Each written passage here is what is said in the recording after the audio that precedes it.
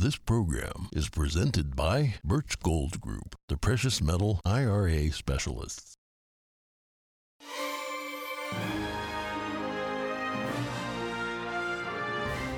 Good morning. In today's headlines, what will happen when Title 42 ends this week? The city of El Paso, Texas has an idea and it's declared a state of emergency. Kari Lake calls for free and fair elections at America Fest in Phoenix. Meanwhile, her team begins inspecting a small selection of election ballots this week. Elon Musk to step down as Twitter CEO. The social media company owner asks people to vote on his future in a Twitter poll. We have the results. A Thai Navy ship capsized off the coast of Thailand. More than 30 people are still missing after 17 hours. Rescue efforts are underway. And history was made at the FIFA Soccer World Cup final. The last game of the tournament lived up to the hype. We have fans' reactions.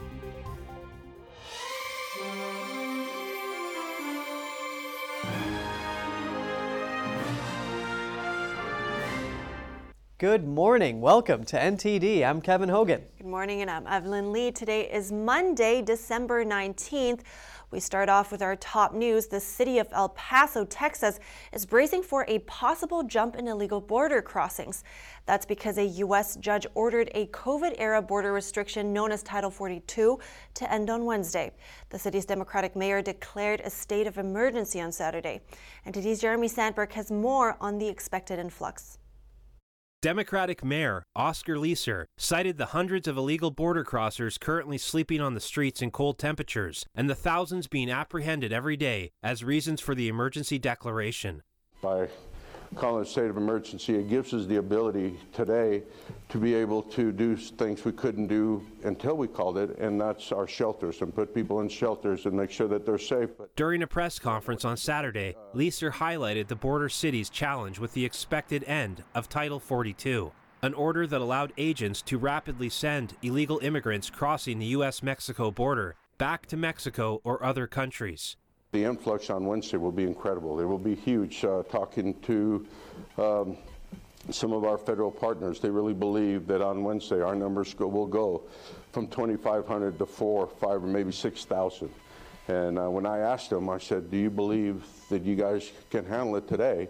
The answer was no. When I got an answer of no, that meant we needed to do something and do something right away. There's not enough shelters. Mario D'Agostino, El Paso's deputy city manager, says the emergency declaration will also provide the city with extra transportation options to bus illegal immigrants to other locations and get extra help from state law enforcement.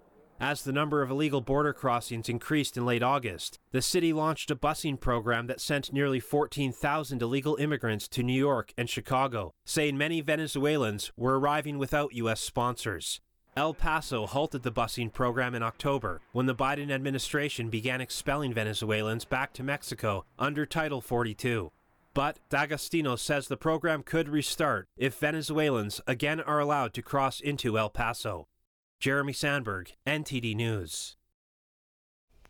The city says border agents encountered well over 2,000 illegal immigrants a day in the El Paso sector last week on average. This marks a 40% increase compared with October.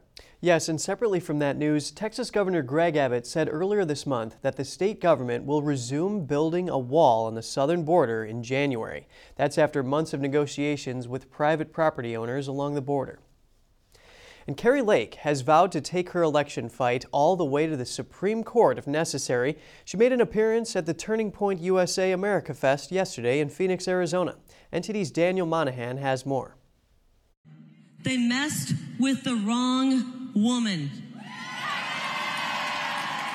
Lake spoke at length about what she called botched and stolen elections and repeatedly emphasized the importance of what she called free and fair elections. It is the bedrock on which everything that matters to us rests.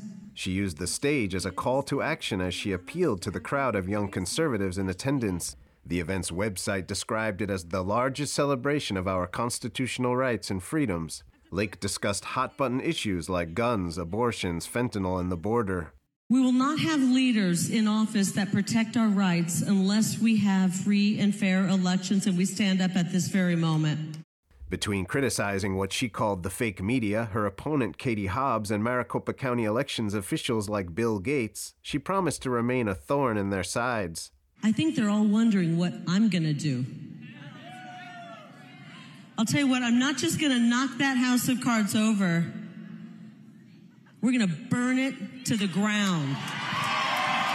In related news, Lake got a small win on Friday. A judge overseeing an Arizona electoral lawsuit ruled that she may appoint an inspector to analyze a small selection of Maricopa County ballots cast in the 2022 election. The inspection may begin on December 20th unless Lake's lawsuit is dismissed beforehand. Lake sued Democrat Katie Hobbs, the current Arizona Secretary of State and Governor-elect, and Maricopa County on December 9th. The lawsuit alleges that, quote, hundreds of thousands of illegal ballots infected the election in Maricopa County. Meanwhile, attorneys for Maricopa County, Arizona, asked a judge to toss Lake's lawsuit last week. In a motion filed on December 8th, they stated that the lawsuit is based on pure speculation about what might have happened during Election Day. They say the claims in Lake's lawsuit are, quote, insufficient for a court to reduce the vote totals in the official certification and alter the outcome of the election, and that Lake's team has not provided evidence of even a single illegal vote. The trial date is set for December 20th. Daniel Monahan, NTD News. Other speakers at the festival include Tucker Carlson, Laura Ingraham, and Candace Owens. NTD has been live streaming this 4-day event. You can find the link on our website, ntd.com. Meanwhile, the oral arguments in Kari Lake's lawsuit will start today. Elon Musk launched a Twitter poll yesterday evening asking users whether he should step down as head of the platform. Over 17 million people participated, and it ended shortly after 6 a.m. this morning. Voters have elected to have the Twitter CEO step down by a margin of 57 to 42%. Musk says he will abide by the results of the poll. Meanwhile, Twitter deleted a controversial new policy on Sunday evening that banned links to certain social media platforms. The reversal comes less than 24 hours after the policy's initial introduction. The policy caused immense backlash. Twitter later removed the blog post that outlined which rival sites users would be prohibited from tweeting links to, including Facebook, Instagram, Mastodon, and Truth Social. It also deleted a tweet thread from its Twitter support account that had announced the policy earlier in the day. And meanwhile, Matt Taibbi posted the latest installment of the Twitter files yesterday evening. It provides more details about FBI communication with the social media company. It highlights the agency's apparent displeasure with Twitter for indicating they had not observed much recent activity from foreign propaganda actors on the platform. Taibbi writes how FBI agent Elvis Chan remarked that discussions within the United States intelligence community pushed for clarifications within Twitter on its propaganda monitoring, often using mainstream media articles as sources. And the dispute between Starbucks and locations that are unionizing has escalated over the last few days. This follows Starbucks union workers' one-day strike on Red Cup Day in November. Let's take a look. Over the past 3 days, baristas in more than 100 Starbucks union stores across the U.S. were on strike. This is the second widespread strike by Starbucks Workers United. Union workers say the strike is in response to Starbucks' retaliation against the unions, such as closing stores that have voted to join the union. Ryan Kiefer, a Starbucks shift supervisor, organized the strike in Chicago. He says he's protesting Starbucks' efforts to bust the unionization of stores, including the store where he used to work. They were closed a week before they were going to start contract negotiations. Starbucks specified security issues as the reason they closed the store, but, you know, we all know the real reason. They were just trying to union bust. It's obvious what they were trying to do. Kiefer also says Starbucks nullified a mail-in election to unionize the store where he's currently working. Starbucks tried to throw out that election, claiming that because those people voted in person that the entire election was invalid. We still won 12-2 at this location, even without those ballots. Shane Schmidt, a shift supervisor at another Chicago store, says Starbucks discriminates against union baristas on wage increases. And Starbucks has been now conveniently giving raises to all the stores who are not unionized and punishing all the rest of the stores that have unionized. Schmidt says Starbucks doesn't respect union members' rights. They've sent a couple of us home for wearing union shirts, which is a protected federal right. It's been very frustrating. In November's one-day strike, union workers protested Starbucks walking away from contract negotiations. Starbucks says unions are not necessary because of the competitive compensation and benefits it offers, and in the past has blamed the union for a lack of progress at the bargaining table. NTD reached out to Starbucks for comment, but did not receive a response by broadcast time. Reporting by Angela Moy, NTD News, Chicago. We're going overseas to China. Lines of hearses bearing the dead lined the driveway of a designated COVID-19 crematorium in Beijing on Saturday. Workers at a dozen funeral homes across the country were around 10 times busier than normal. Hospitals are overwhelmed as COVID cases skyrocket. Many are short of medicine and staff. Videos of cars waiting for the crematory are circulating online. Bags of bodies can be seen laying in hospitals waiting to be cremated. Funeral homes and crematoriums across the country are struggling to keep up with demand as staff and drivers testing positive for COVID call in sick. Some crematoriums are running 24 hours but don't have enough space to store and handle the bodies. Some report that the explosion of death follows the regime's reversal of its tight restrictions this month, which appears to have come after unprecedented protests. But many experts, including the World Health Organization, believe the outbreak was already out of control before the ease of COVID policy. A China expert says the sudden easing of lockdowns is merely a political play from the Chinese regime. They know the outbreak is already out of control, and if they continue to use zero policy, the world will know that it doesn't work and that its policy is all just a lie. This will damage the regime leaders' proclaimed policy, so they had to quickly ease the lockdown. This will give people the impression that the CCP is listening to its people, and at the same time, the CCP can blame the explosion of deaths and the out-of-control outbreak on the so-called freedom that they gave to people. A Hong Kong newspaper reports that a funeral home in Beijing is working around the clock.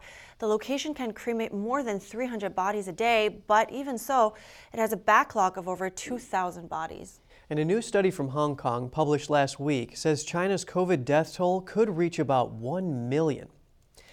And coming up, it's the largest amount of opium Canada's border agency has ever seized.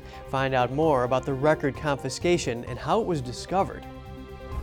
And at least 3 people are in serious condition and dozens still missing after a Thai Navy ship sank off Thailand's coast.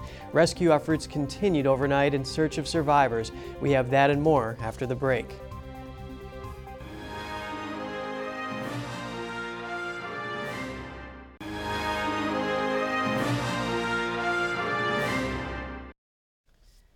It's the largest seizure of opium in Canada's history. Canadian border officials say they have confiscated over 5,000 pounds of the illicit drug.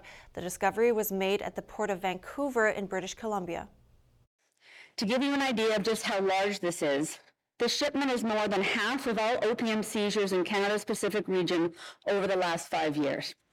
Far too many Canadians are, or know someone who is, struggling with substance use. With this seizure of opium, we will help keep more harmful substances off our streets, keep additional profits out of the hands of organized crime, and save many, many lives.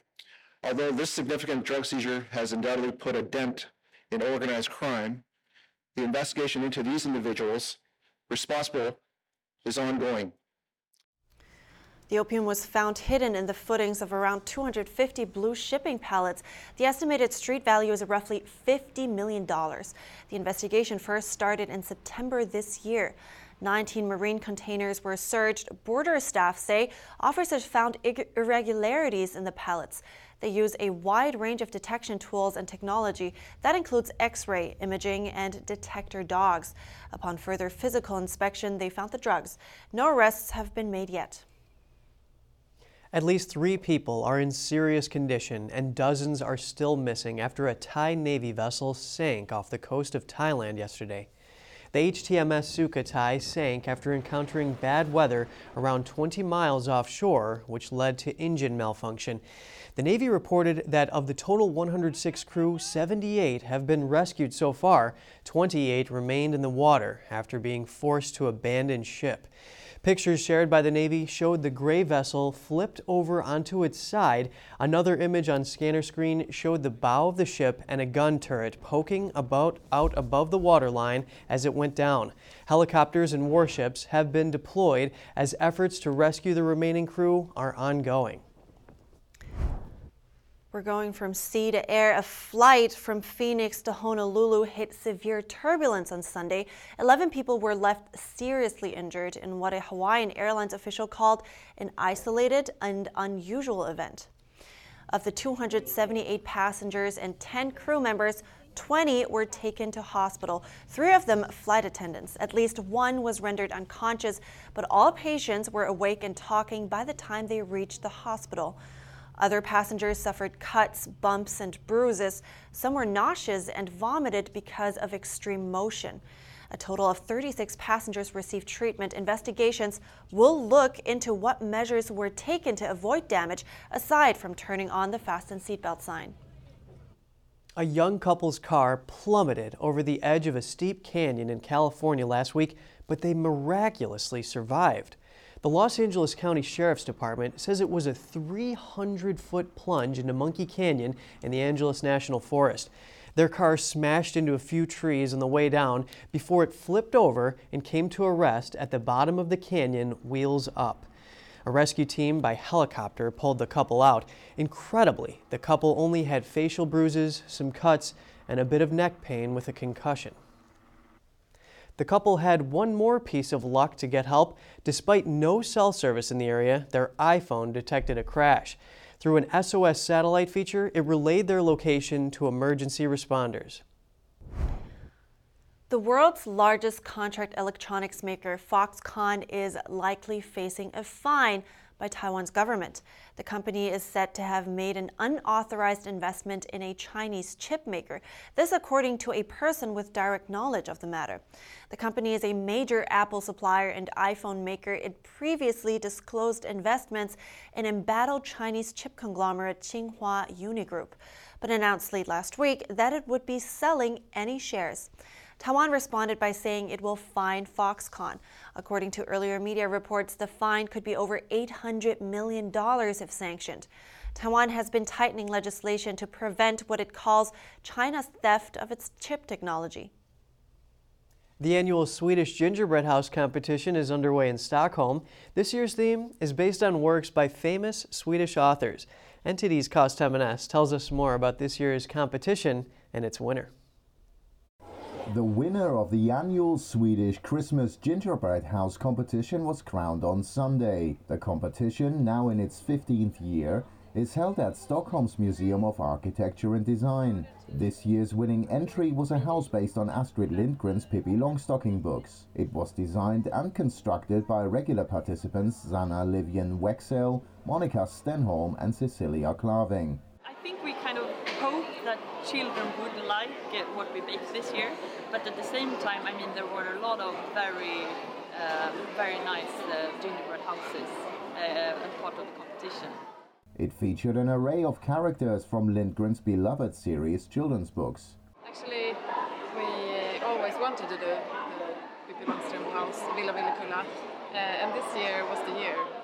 This year's theme set by the organizers was named Around the Corner. Other entries included literary themes such as the books of Swedish author Selma Lagerlöf and the fairy tale of Rapunzel, as well as robots, Ferris wheels and even a gingerbread Pac-Man game. The exhibition has become a popular feature of Christmas celebrations in the Swedish capital. It runs until January the 8th. Cost M&S, NTD News. Up next, the FIFA Soccer World Cup has ended with one of the most dramatic games of the tournament. The game went to overtime and finished with a penalty shootout. We have the results and fan reactions. And Santa has left Rudolph and his sleigh in the North Pole. All around the world, Santas are trying out new modes of transport. Find out more after the break.